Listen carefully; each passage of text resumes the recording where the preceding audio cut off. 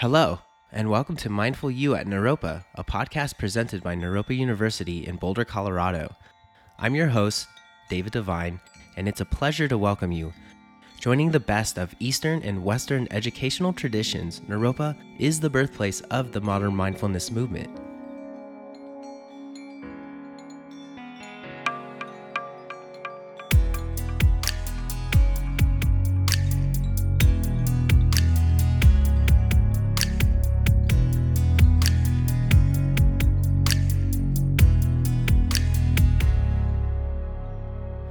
Hello, today I'd like to welcome Nashala Nyenda to the podcast. Nashala is an adjunct faculty member teaching in the Department of Contemplative Psychology at Naropa.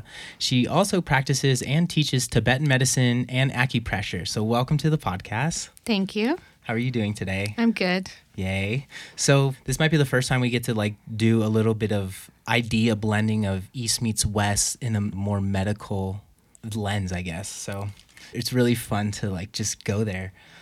So just to get started, I've noticed you're a practitioner of many different modalities. Can you just let us know what is the difference of practice between those two, like Tibetan medicine, acupuncture, Ayurvedic medicine, all that stuff? Sure.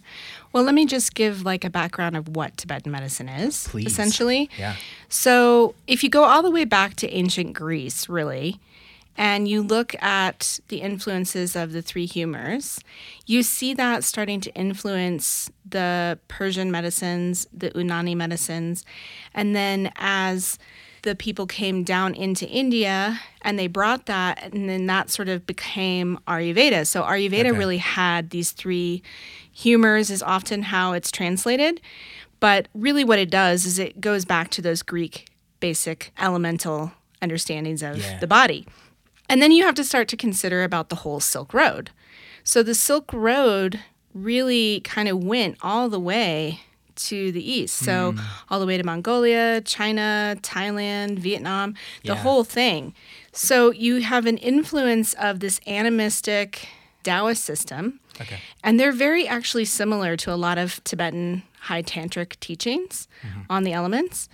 And so you have this influence of the five elements that you see in Chinese medicine. Yeah. In a classical sense of Chinese medicine, not what's modern TCM today, but what was, original pre-1959 revolution. So you have that influence, and then you have the influence of Ayurveda, and you have this whole Silk Road happening basically right across Tibet in Upper Mongolia, all through the lower part of Russia. Wow. So they also had their own animistic, shamanistic system. Yeah. Which was more based on the elements. And then in the 7th century, Guru Rinpoche, or Padmasambhava, was a great Indian pundit, and he came in and introduced Tibetan medicine. But prior to that, there were actually two physicians, a male and a female. Some say they were brother and sister. Some say they were a couple, like a consort situation. Most historical accounts have them as a brother and a sister. Okay.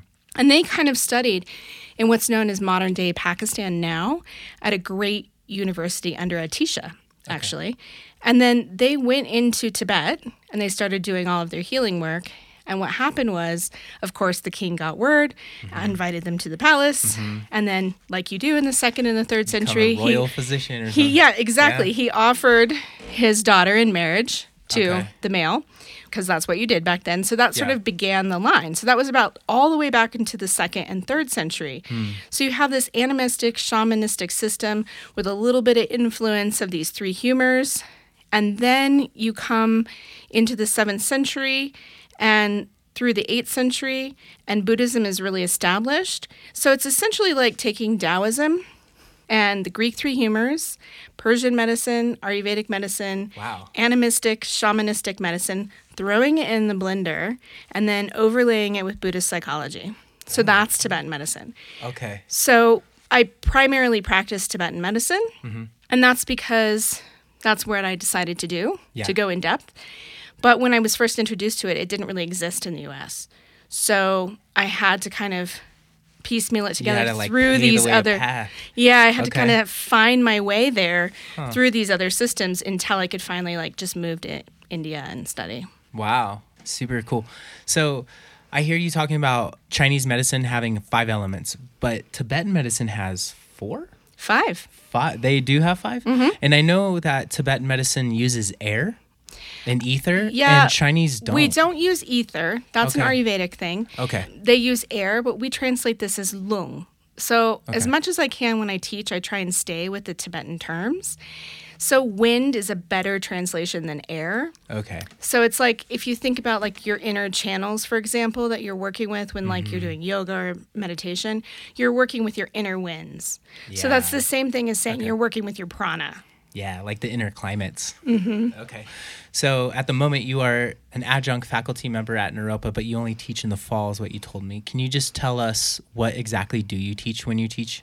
So I teach Western anatomy, and that is a required class for the yoga studies. And then it's an optional class for anybody else that wants to take it. Okay. And then I teach nutrition.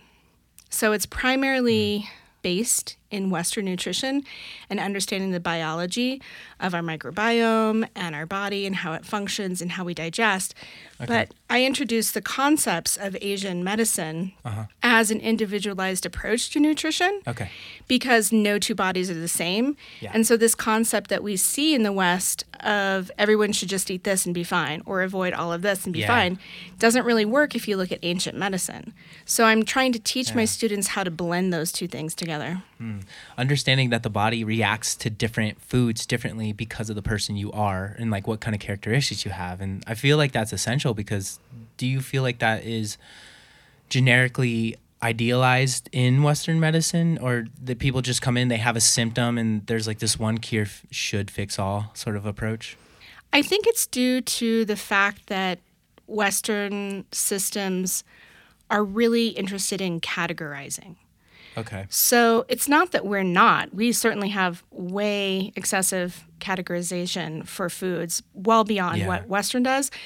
But like if you're looking at a substance from a Western point of view, you're looking at the active compounds and what that does on the cellular tissue, but they're not taking into account the subtle body and the subtle mind and how that works inside each individual person. Yeah. Okay. Can you say more about the subtle body? Like what actually, subtle mind, subtle body, what is that in this sort of version of what you're talking about? Well, if you want to think about the subtle body, it's said in Tibetan medicine that you have to have all 5 elements plus karma in order to be incarnated at all. So even to obtain the precious human body, you have to have all 5 elements in karma. So based off of your karmic sort of driving you, you're going to choose certain parents and situations. They're going to give you some genetic factors, which are going to influence your inner elements. And then also you're going to have the diet and the behavior that your mother has during your pregnancy is going to influence it. The Yeah. outer environment is going to influence it. And then very early on in life, your life situations are also going to influence it. So family systems, psychology, all of that has an impact on the choices we make. So somebody could be inherently one type of being, Yeah. and perhaps their family system either didn't recognize or support that, and so they made a choice in order to compensate on a psychological level, Okay. and so they could shift that. So they may have like one sort of essence of a few elements that are more dominant, but they might be shutting them down. Yeah. And when they do that, they're not able to like optimally be functioning on a body, mind, spirit level. Yeah. So what we want to do is we want to identify who are you intrinsically, and then how do we support that? And that's not a question that's very often asked in Western medicine. I think they're starting to, Yeah.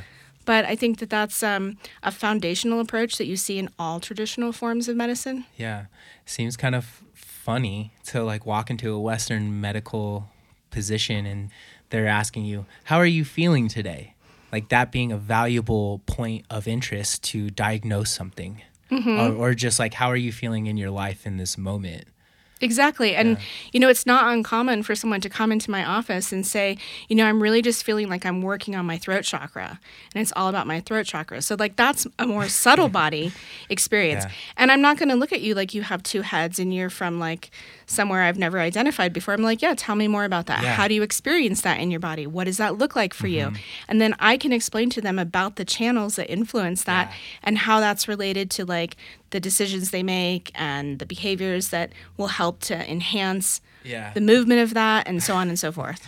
So subtle body is like very big, almost. Well, there's 84,000 different channels. What? Yeah. Oh boy, So, that's another podcast. yeah, it's a totally. Jeez. Okay. Yeah. Wow. So before we keep going, because I just have all these like random questions I want to ask you all of a sudden, but can you just tell us about your journey through the medicine and through the school, and then how did you find your way to Naropa? I grew up in Colorado, and so I kind of always knew about Naropa. And then I left in my early 20s and just kind of hung out on the East Coast. I wasn't really ready to go to college. Yeah. And I had been receiving classical 5-element acupuncture in the Worsley tradition since I was 15. Yeah. Wow. And- Okay. And so that was like a big part of my life. Mm-hmm. And I decided that I wanted to study that. So I needed to have an undergrad first. So I decided I would go to Naropa. Okay. So I had this idea that I would go to Naropa and study yoga, actually, and because I was really into yoga. And I got to Naropa and I took an introduction to Tibetan medicine course that was taught by a man named Dr. Philip Weber. Okay. And he had been studying with someone for about 20 years, 25 years at that time. Yeah. I thought, well, this is kind of weird and Buddhist, but like it's kind of interesting. And, you know, so I'll continue. So then I took the second semester of it. And this doctor came for a visit. Okay. And we were all supposed to bring our urine. So we have a very special urine diagnosis. Not your normal class assignment. Not your normal class assignment, no. So we all had to bring our urine. Okay. And this guy like literally looked at me and looked at my urine, looked at me, looked at my urine, didn't say a word, didn't smell it, didn't ask me a question, didn't read my pulse, didn't look at my tongue.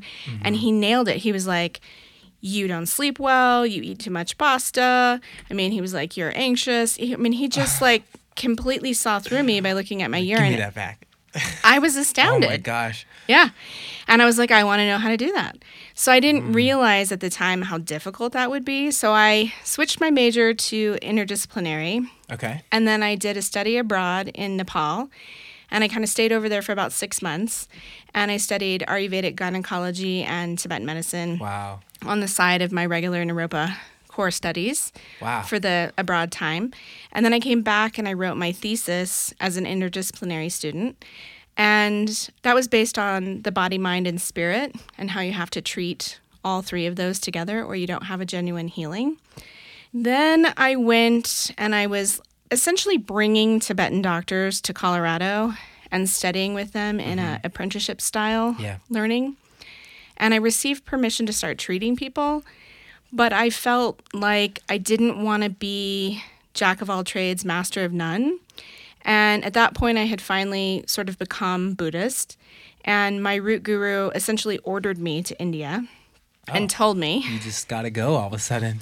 Yeah. It was one of those, you know, he said, now's the time to go. And I was like, yeah, you know, money and this and that. And he was like, no, you need to go. And I was like, well, da, da, da, da. And he like leaned forward in his chair and he was like, you go now. Oh, wow. And he's not like that. That's Yeah. not the nature of my teacher. And so like every hair stood up on end and I was like, oh, Maybe I should go. I have to go. Like it was no question at that Yeah. point. I just had to go. So I went, I essentially moved to India.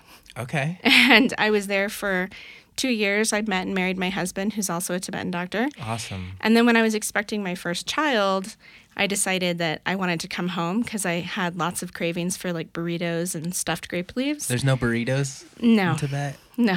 Well, in India, no. Oh, in India? Yeah. Bummer. Yeah. All right. So That's a thing. yeah, it's a real thing if you're pregnant. So I brought myself back, and a school had opened up in the East Coast that was doing, at that time, in-classroom training, and that's the Shengshung Institute of Tibetan Medicine. Very cool. So I studied there. They gave me a test and let me in halfway through the program because I had studied for 7 years at that point. And then I studied another 2.5 years with them. Okay. I took my final exams with them, which qualified me to go to Tibet itself, where I took a series of final exams and a 3-month internship at the Qinghai Tibetan Medical College in Amdo, Tibet. Okay. So it was a long, like 10-year sort Yeah. of process, but it really kick-started at Naropa. Yeah. And I always really wanted to come back So to you Naropa. graduated from Naropa. I did. And then you left to go study deeper medicine, came back to the United States, then somehow ended up back. Yeah. And, you know, I was asked by someone if I was interested in doing the anatomy class, and I actually really love anatomy. Okay. So I was like, yeah, that would be fun. And so I started teaching the anatomy, and then the nutrition course came open, and I was like, absolutely, I want to teach that one. So Mine. yeah. I'll take it. Yeah. Very cool. So you said something about like going to India and learning gynecology and Ayurvedic medicine at the same time. Well, that was in Nepal, and that was Nepal. when I went with Naropa on a study abroad. Okay. And so while I was there, I didn't want to waste any time. So on the side of Sounds my like you've never wasted time. You're just all over the place. well, I was one-pointed. It was like I wanted to learn. I like it. So I studied with a woman, Dr. Shrestha, Sarita Shrestha. She was the first woman Ayurvedic doctor in all of Nepal, actually. Wow. Okay. Yeah, she's a pretty amazing bodhisattva. So I observed her in the Ayurvedic government hospital in Kathmandu Okay. when I could on the side of my studies when I was a study abroad student. And then on the other days, like once a week, I would go to the Tibetan clinic and I would sit in there and I would learn there. Okay. Yeah, I was going to say, like, how do gynecology and Tibetan Ayurvedic medicine come together? Well, I mean, in Tibetan medicine, there's an entire discipline of it. I mean, there's a whole chapter called the female chapter. And actually, if you look at the historical accounts of Tibetan medicine, the Mensikong, which is most well known in Tibet, was really opened because they saw the Dalai Lama at the time really saw the fifth Dalai Lama that there was a need. And so they opened the Mensikong in order to serve women because previously 99.9% of the doctors were all monks. And so they had vows that they couldn't actually like touch women. Interesting. And so the Dalai Lama saw this as a problem because women have their own unique medical needs. Yeah. And so for that reason, he said we have to train women. There have always been Tibetan physicians that are women because there were two lines of training. There was like a lineage-based training, which is most of the way that I learned. Okay. And that's no longer sort of recognized or accepted because they're trying to sort of standardize it so that the Western medicine can kind of see the validity in it. And in order to do that, they have to standardize the curriculum. Okay. So that's not really recognized as widespread, but it would be like my uncle was a doctor, so he taught me. Or my father was a doctor, there were no sons, so he taught me. That kind of a thing. Okay. So it kind of always had been passed down. And in fact, there's a woman in California whose both her parents were doctors. Ooh, Yeah. that's awesome. Yeah. So, what do you think is the biggest difference between Western and Eastern medicine? Because it sounds like you're doing Eastern medicine in the West, but you also know some Western medicine as well. With your studies and your vast knowledge, what do you find is the difference between the two?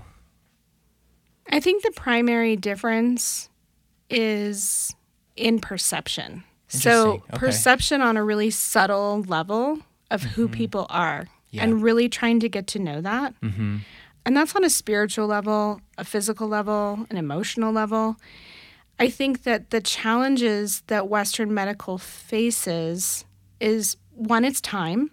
So they're stuck with limits of coding and having to have a huge patient load in order to like satisfy the requirements for how much- insurance and how many people. So it's a revolving door. So it's like how much time you actually get to spend with someone? Okay.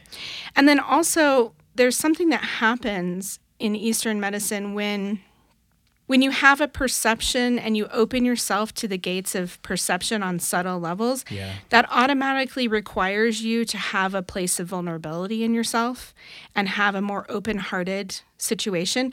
And that can be really devastating when people are terminal and they're dying or they're suffering greatly. And so I think that the system of training in the West from my Western doctor friends, they basically train you to be inhuman. I mean, the whole Yeah. internship factor for like emotionless. yeah, because you just have to get the job done. You got to cut. You got to like fix it. Save. Yeah, and it's Yeah. really, really hard for the ones you can't save. And nobody gets out of here alive. So Facts. yeah. Yep. And so we have to be able to face that. And I think now they're starting to think about that with like hospice care. Yeah. And I know that Naropa Contemplative MDev program really looks at that more in depthly. And I Yeah. think that's super important. Becoming a chaplain and all that. Yeah.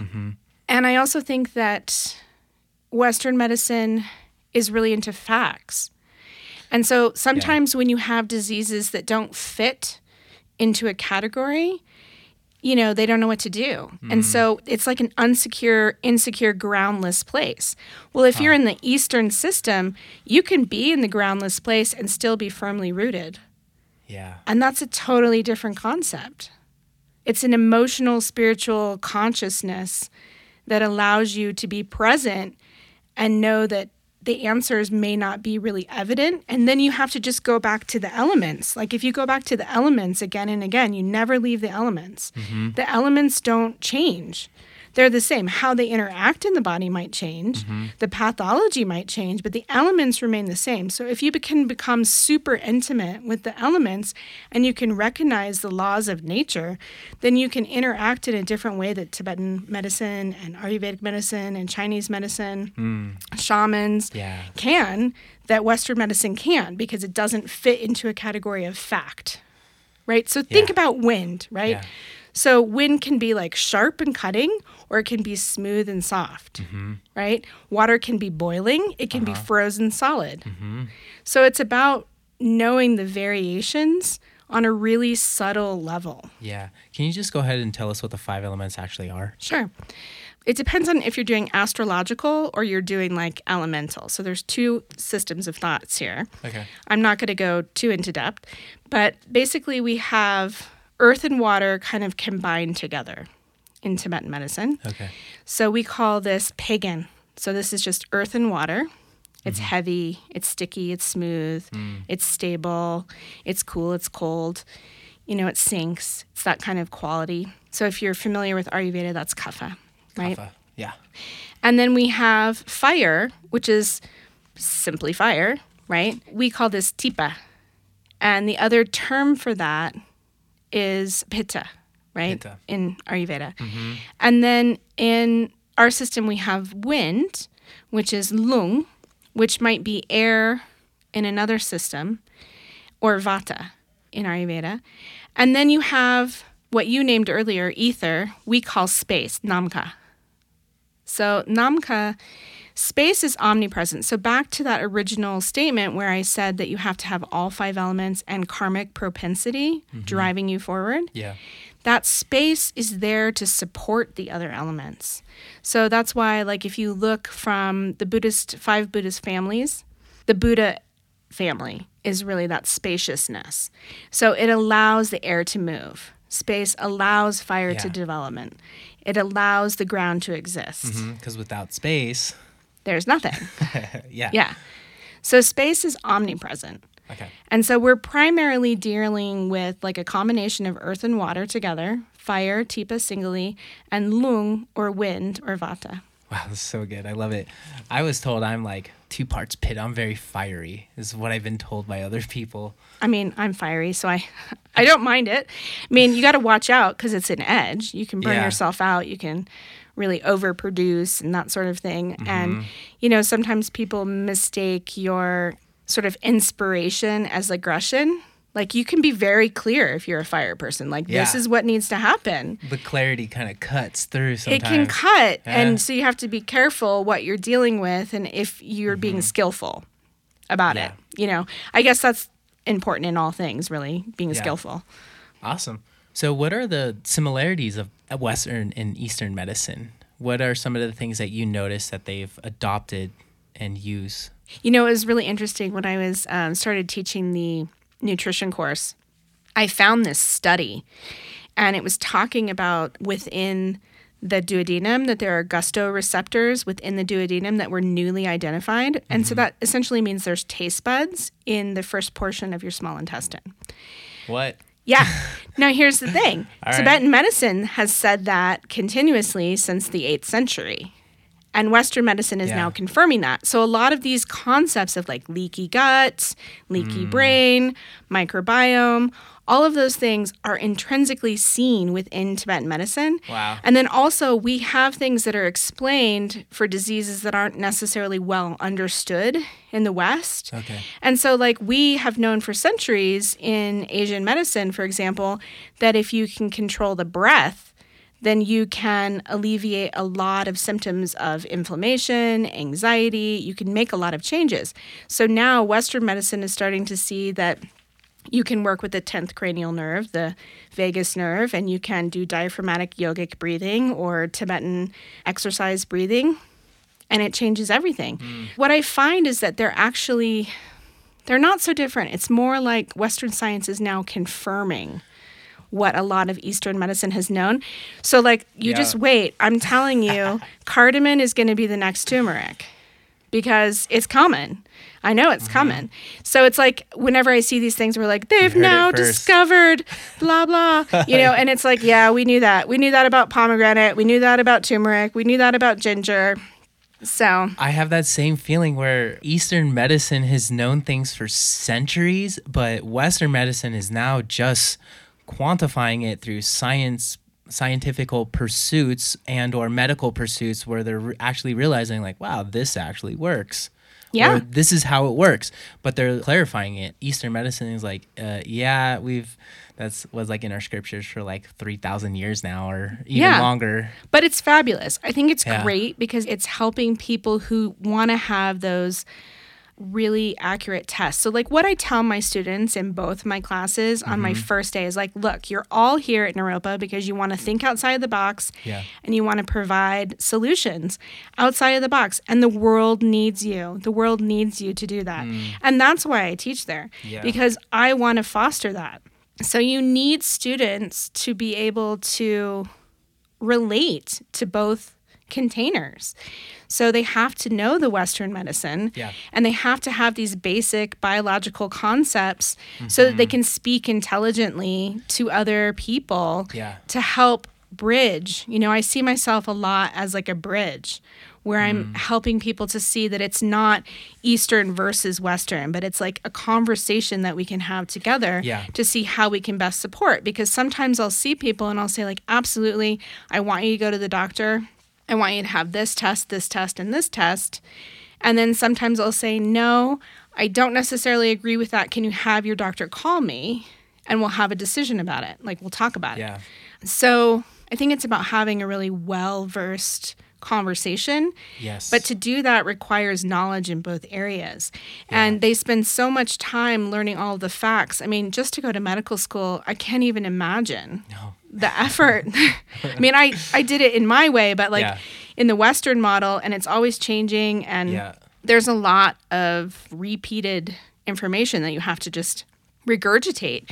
And I think that the challenge is then to try and think in a different way is really hard. But the people who study with me who are like Western trained doctors or nurses or, somebody else in the healthcare field, once they can start to think on the element level again, then they can start to change that. So what I'm trying to do at Naropa is I'm trying to say like, think this way, but you also need to connect it. Like you need one of the things I like to do is try and teach my undergrad students how to prepare to write an abstract so that they can know how to present something, like to present a paper at a conference so that we can start having larger conversations, on the global level, really, about how we can connect these two and make them work together. Yeah, I love that idea of bringing them together so you're taking the best of one, taking the best of other, because there's so many different things that the Eastern has that the Western doesn't, the Western has that the Eastern doesn't. So I love that idea of bringing it together. And I'm actually curious, how many times do you actually talk to a Western doctor from a patient that you have and they're like, I've never thought of it that way. You really know what's going on. I didn't really know what to expect when I talked to you. Like, are they ever just kind of curious about what's going on with you? They are. I'd say, I've been doing this for a couple of decades. And when I first started working, you'd say, have your doctor call me, and they would never call me. But then sometimes I've had situations where the doctor was like, I want to talk to her. And I'm like, okay, have them call me. And they actually do. Yeah. And they want to talk about it. And they are sort of, I think, pleasantly surprised with what I understand and how I can connect it. Yeah. You know, for example, I had somebody that was having bona fide heart attacks. They had the blood work that showed that they were having cardiac muscle damage, and they didn't know why. They had no occlusions, they had no hypertension, they had no cholesterol, like no logical reason whatsoever that they should have them. So they didn't know what to give. They couldn't give blood thinners because she didn't have cholesterol. They couldn't give, you know, hypertensive medicine because she would have hit the floor because she was already low blood pressure. So they didn't know why. And so back to the subtle body, I was like, okay, lung or wind has entered incorrectly into your heart chambers, and that's why this is occurring. So we took it from a dietarian lifestyle approach with some herbs on the side, and they got better. And, you know, they were having them regularly, like multiple times every few months, like small, very tiny ones, but now they don't. And I remember that the cardiologist was like, I want to talk to her. And I was like, okay, how am I going to explain this? But then when I explained to them, like, okay, we're looking at the autonomic nervous system level here. And the autonomic nervous system level has been infected. And so for that reason, dysregulation is occurring. So when I can use that kind of languaging, which is what I'm trying to teach my students, then they can understand, okay, she knows what she's talking about. They don't necessarily need to understand why I'm doing what I'm doing or how I'm doing it, but they know that I'm treating with the correct sort of mechanism of action in mind. Yeah. So that's really important. Okay. So there seems to be like a reoccurring idea of breath in the body and how that helps regulate our well-being. Can you explain more about that? Like how breath is regenerating ourselves and how important that is? Wow, that's almost like a whole podcast in itself. But breath, from a meditation point of view, right? Breath is like the object of support. It's the most obvious object of support because it's there with us all the time, right? And then from a medical point of view, right, we need the oxygen to keep our cells going and to pump our blood. And then from the nervous system point of view, the breath can actually change dysregulation within the nervous system. So we can actually affect inflammation without medication, just using the breath. I've never heard that before. That's cool. Absolutely. Wow. Yeah, because the vagus nerve, actually the vagal nerve comes down and it innervates through the whole system. So the rest and digest that has to happen throughout the intestines and the motility that has to occur is really dependent on the health of the nervous system. One of the easiest ways to affect that is through breath. And so when ancient people were doing yogic practices, they learned by controlling their breath or moving their breath in certain ways, they could again affect the subtle body and all of those elements. So you have different breath that can, for example, heat up your metabolism and help you to, like, I'm sure you've heard of the yogis that like melt wet, cold, cloths out in the snow. Tumo. It's tumo. Tumo. Yeah. So the friction of breath within the body is generating heat. I was really into that as like a mid 20-year-old. I was like, what is going on? They're melting ice. Yeah. And then likewise, you can do things to calm yourself down. Yep. So there's something called the bar lung, which bar means between in Tibetan. And lung, of course, is like the movement of the wind or the breath. Yeah. So when you hold that particular breath in a certain way, it slows down your whole cardio tone. So there are some systems of thought that you have so many heartbeats and then you're done, or so many breaths in your life and then you're done. So if you can slow that down and you can slow things down, then you can really affect your lifespan. And then from like a cosmological point of view, right, we say that there's wind in our central channel, in our life force channel. So I'm sure most people have seen like a picture of the chakras. In Tibetan system, most of the time we have only 5. The Ayurvedic system has 7. So there's a little difference there. And it depends on what tantra you're reading, really. Yeah. But when we move the breath, we can affect that channel too. So there's some really basic, like the 9 purification breathing practices I teach a lot. Because that clears the main channel and the 2 side branch channels. So those are the first kind of 3. Yeah. And then it goes out to those 84,000, right? Wow. So you can like really affect holding the wind apart. So one part has to be held up at the head, and the other part 4 fingers below the navel, right? And that's sort of in the secret chakra, in the secret place. Yeah, exactly. And so it's thought that as we're getting ready to die, that they come down, and when they meet the heart, which is where the mind is, that's when we leave. That's when our consciousness exits.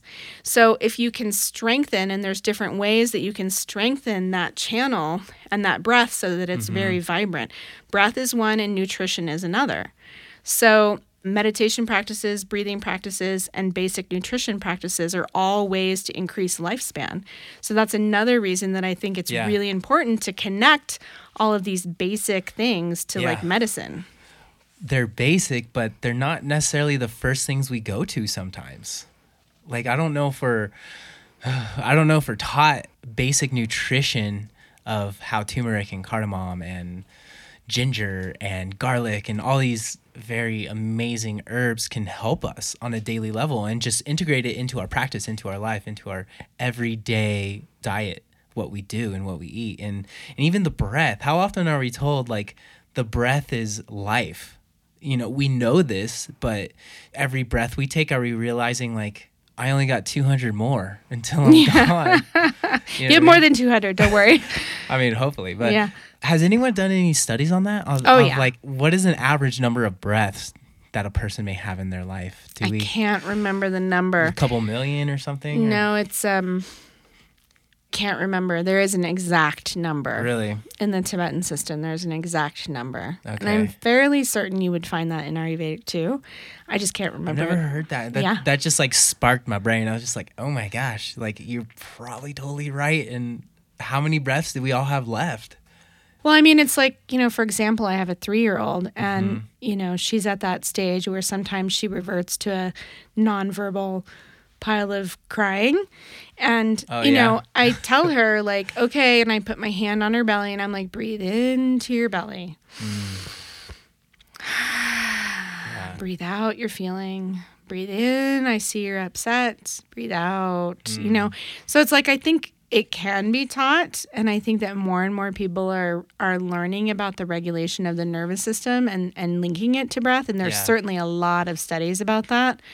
And I think that it's also very possible that we teach people about these basic, like, cooking spices, and it's becoming more well known. And like, my kids know all the time, like, you eat this for this and this for that. So, I mean, they're just in the kitchen with me all the time, like learning it, or making medicine with me. And they're like, oh, isn't that like just a spice? And I'm like, yeah, it's also a medicine. So, yeah. Because most medicines they come from a spice or an herb. Exactly. But then they add a bunch of other stuff that might produce this or yeah. invoke this in the body or. Exactly. And one of the things I do in my nutrition course is I actually assign everybody like one herb, one spice, and one food.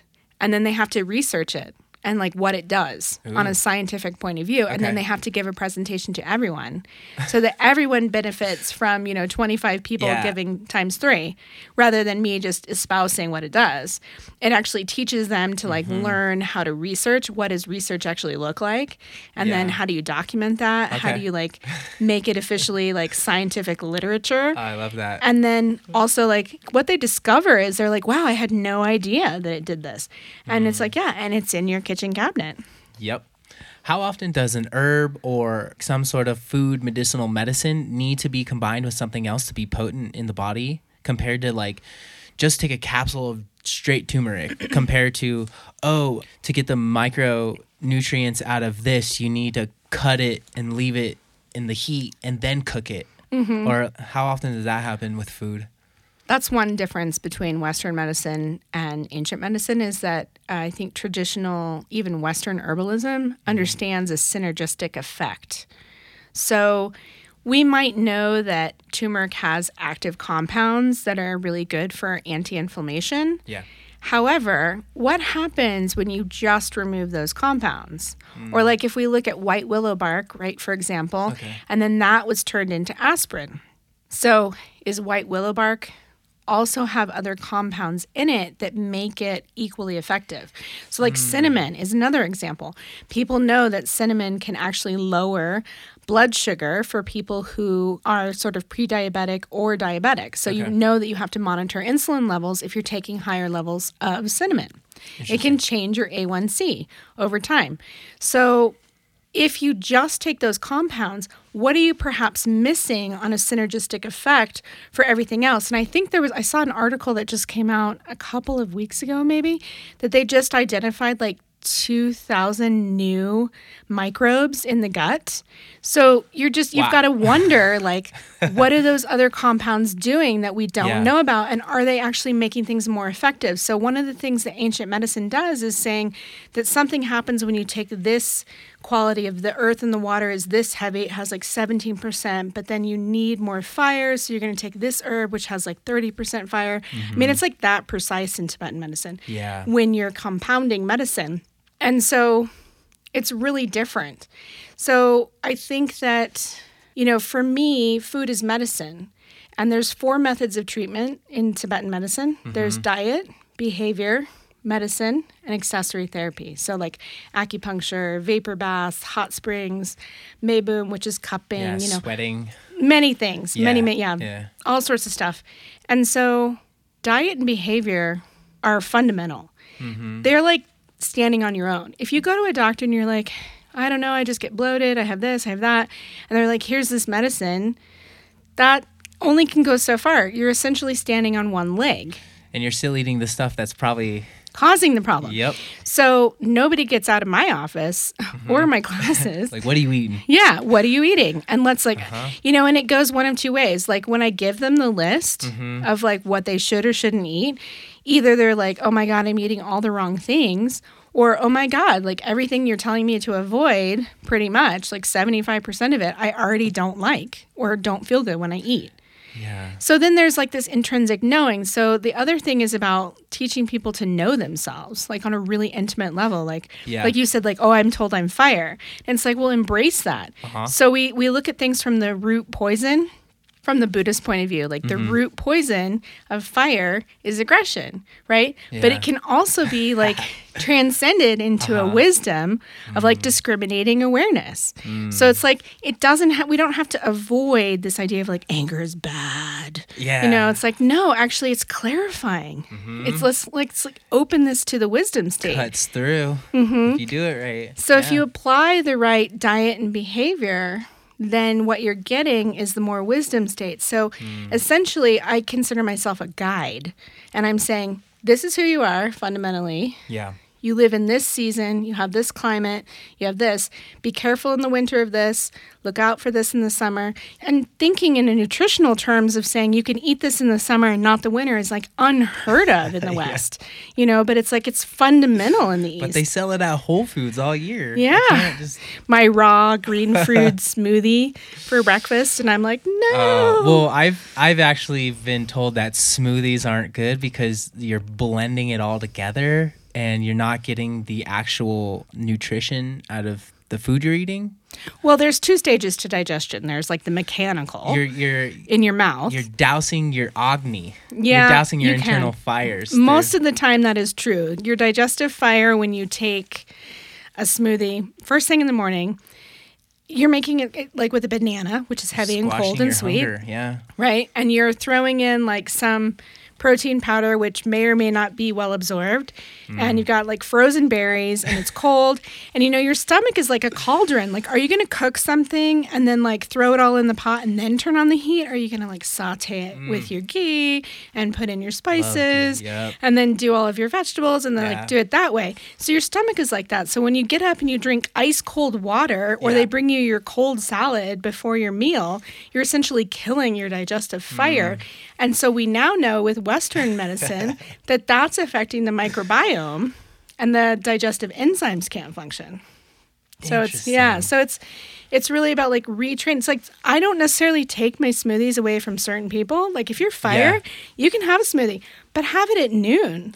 when the fire Maybe energy is room the temperature. strongest at room temperature. And I actually put cayenne pepper Yep. and cinnamon, and I was told, okay, fine, you can drink your smoothie if you add that. 'Cause And ginger, apparently- maybe. Yeah. And some pomegranate, maybe. I do ginger as well. Yeah. Okay. Yeah, and some cardamom, maybe. You know? Wow. There's Yeah. so many different things you can add in there. Yeah. But it's a really interesting perspective to have, to not like just mix all your food together and just blend it up, and it's just this stuck together drink that you're drinking, and it's everything all at once, and it's kind of cold, and it kind of kills your fires on the inside, so you can't digest it, so you think you're not hungry, but your body's saying I'm hungry, but it's your fire's Right. done. Yeah, and like Chinese medicine has 5 tastes, and Ayurveda and Tibetan medicine has 6. Okay. So, like, there's a difference there. And also, like, the taste factors, like, you can have something like Brussels sprouts are really great. They're really nutritious. They have lots of great qualities for them. Yes. But if you have a cold digestion, not going to be so good because bitter as a taste increases cold, right? Okay. So the people that are eating Brussels sprouts Interesting. thinking they're really good for them, and they're like, I just don't feel good. I'm It's bloated. like a like- promoter. yeah, so you have Yeah. to like look and see, like, am I hot? Am I cold? Like, what's my digestion doing? How does that relate with my inner elements? Like, how can I support the best me possible with my diet and behavior? Yeah. And then you don't need the doctor. Oh. I mean, the best doctors are not needed. Like, we're like, see ya, call me if you have a cold. Well, you're empowering people to make good decisions from their diet, from their health, from their like even emotions. You know, being like a holistic approach to healing, and not just like take this medicine and you'll be fine. And it's like, well, maybe that medicine actually contradicts the diet I already currently have. So I love this approach. It just has, who are you? You know, and it has this investigation instead of like a what's going on. Yeah. And yet at the same time we have to have a basic background of like anatomy and physiology of Yes. understanding like this is going to be how motility of stool works. Like this is how A gets to B. Yeah. You know, this is how your blood takes the red blood cells and divides them and Yeah. you know recycles them in the spleen. So all of those things are also kind of like really profoundly important to know. And then when you overlay that with understanding who you are as an individual, you can find the optimal place. Yes. So It's just so good to speak with you. That is our time. But before we go, is there anything you would like to say of how people can reach you, how people can find more information of what you speak about, and just shout out a website or whatever that you Sure. got? well, I have 2 websites. I have a blog where I write stuff when I have time.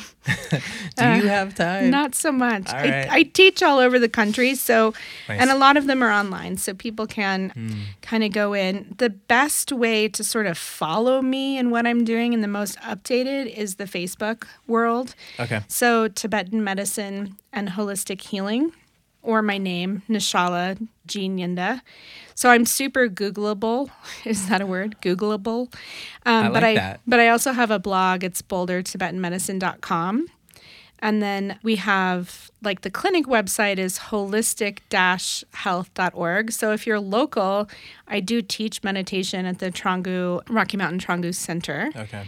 And then I'm also very frequently teaching up at SMC. And yeah, kind of all over. But really, most of my teachings are posted through Facebook. That's the most sort of updated because I have help with someone doing that. Yeah. Okay. Yeah. Oh my gosh. Thank you so much Yeah. for sharing your knowledge, your passion. You just sound like you have such a unique direction of medicine and just medicinal knowledge. And it was just really fun to speak with you and just hear about all this. And I have this like weird kind of passion growing in myself about it. And you've like sort of ignited it a little bit more. And it just seems really empowering to understand that food and breath and emotions and situations and things that you surround yourself with is health. Everything Yeah. resorts back to that. And you just kind of like knock that in a little bit harder for me. And Good. I'm glad. feels empowering. It really Excellent. does. Yeah, and you know, I think in terms of Naropa is a really unique place because it provides people the opportunity to really sit in that space and discover who they are and then learn to be non-judgmental about it, which is like key. And so I think it's a great place to go and learn about ourselves. Yes. Yeah. Awesome. Well, thank you so much for sharing with me. Yeah, thanks for having me. So I'd like to thank my guest again, Nashala Nienda, who is an adjunct faculty member teaching in the Department of Contemplative Psychology at Naropa, and she also practices and teaches Tibetan medicine and acupressure. So thanks again. Thanks. On behalf of the Naropa community, thank you for listening to Mindful You, the official podcast of Naropa University. Check us out at www.naropa.edu or follow us on social media for more updates.